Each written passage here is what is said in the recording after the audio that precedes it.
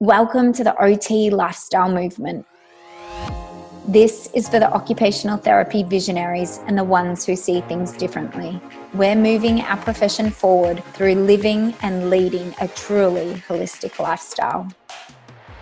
Hey guys, welcome back to another episode of the OT lifestyle movement. I'm Rhiannon Crisp, occupational therapist, personal trainer, and founder of OTLifestyleMovement.com. How are you today? Hope you are awesome, as always, and having an awesome week and doing the things that you love and getting outside into nature and rejuvenating and feeling great about yourself. I wanted to jump on here and do a little riff on occupation and how awesome our profession really is, because I feel like sometimes that we forget it ourselves. Sometimes we underestimate how truly valuable we are within the systems that we work within the people's lives that we're impacting. And I just wanted to remind you how important your work is. So if we look at what OT actually is and what occupation is, I like to refer to occupation as anything we do that occupies our time. So our daily occupations give meaning and purpose to our life, and they have a direct influence on our health and our well-being. So every moment of our day, we are engaging in an occupation. Whether we're asleep, whether we're awake, we are still engaging in an occupation. And from the moment we wake up to the moment we go to sleep, every little micro moment of that day is filled with an occupation. We are human doings. We are human beings and we are human doings. We are always constantly doing something. And so much of our health depends on how we occupy our time. I'm going to say that again. So much of our health depends on how we occupy our time. So those moments throughout the day are so critical. What we do either takes us a step towards health or takes us a step away from health. And so when we're working with our clients, we're always looking through their lens. We're always looking through the lens of the client. And this is something we have to consistently ask ourselves. Are we looking at life through our lens when we're working with them, or are we looking through their lens? And this again comes back to that worldview and the belief systems and really trying to understand how they see the world and what's important to them and what's valuable to them.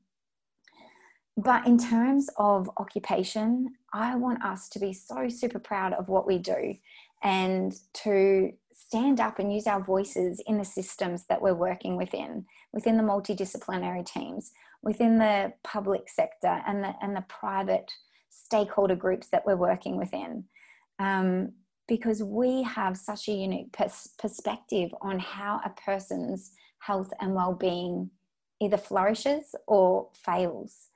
And we do this through understanding the complexities of people's everyday life, through their everyday occupational needs. And what we do really well is solving real world problems in the real life context of their daily life. So who cares if, who cares if a child can reach and grasp a block in therapy? Who cares? We want to know whether that child can reach and grasp a cup when they're at daycare. We're not just looking at function, we are looking at purpose. We are looking, can they take that skill and do that task in the real life context of their day-to-day life? And this is something that no other profession does. No other profession is doing what we do.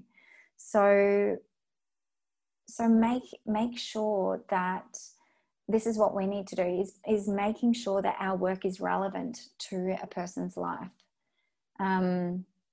And how we do that is looking at our goals and seeing if the outcomes are relevant to their everyday life, not just an outcome based on something that we can tick and flick in a therapy session that may not be relevant outside the clinic doors. And really be occupation focused, really be looking at those occupational needs. And like I said, you know, I've just visited my nan quite recently who is in hospital, and you know, we're not just looking at hip range of movement. That's not what we do as OTs. We're looking at, can she get out of bed in the morning by herself, in her own bed, not in the hospital bed, in her own bed. And if not, how can we support her to do that? Because if we were just to look at her, you know, can she get out of bed, you know, in the hospital bed? Yes, she can, but she's got a bed rail, or she's got a stick, or that the bed is higher. You know, there's so many different variables. But again, our uniqueness lies in looking at the client in the context of their real life environment. So carry that throughout your week this week. Look at the client's real life environment. And if you need to, get on a Zoom call. If you can't be in their real life context at home, that is always first preference, is going into the home environment, assessing not only with your eyes, but with all of your senses, assessing with your ears, assessing with your smell, assessing with all of your senses what is going on in that home environment, and how can we help a person live the life that they want to live, that's meaningful to them in their home, in their community, in their neighborhood. And if we can't do that, the next best option is, let's jump on Zoom. This is so widely accessible these days. Most clients can get on Zoom. And if they personally can't, usually a family member can support them. So no matter what environment you are working in, usually it's very beneficial if we can have a look at the home environment or the context in which the client is living to see how we can support them. And even if you think it's not valuable to look at the home environment, you get so many clues. You get so many clues how this person lives their life. I cannot tell you the amount of times that you just, I don't know, you have these preconceived ideas how people might live, and you walk into their home and it tells you so many conflicting things to what you originally thought. So yeah, have a look at that. Have a look at the home environment. Have a look at how a person's really living, and use occupation as a therapeutic tool. Use occupation as a means and as an end to therapy. So both. Use occupation in the therapy process, but also use it as an end. Can they complete a certain occupation? Are they doing those meaningful occupations that are purposeful and that light them up? And, you know, ask them what their dreams are, what their visions are, what would they be doing if they didn't have any barriers at the moment.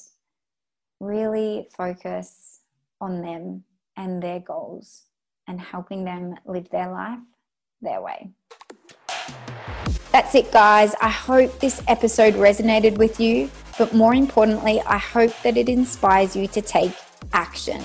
If you haven't already, come over and join our Facebook group family where we connect and collaborate. You can find us really easy just by searching the OT Lifestyle Movement in Facebook. If you did love this episode, I'd be super grateful if you shared it. You can take a screenshot right now and share it on Instagram or on Facebook so we can connect with more amazing, like-minded, open-minded OTs. The more we share the OT Lifestyle Movement, the more we can create a ripple effect. And if you do love the podcast, please head over to iTunes and give us a 5-star review so we can be found more easily. That's it. Go out, create the epic change that you seek in the world, because the world is ready for you. Carpe diem, guys.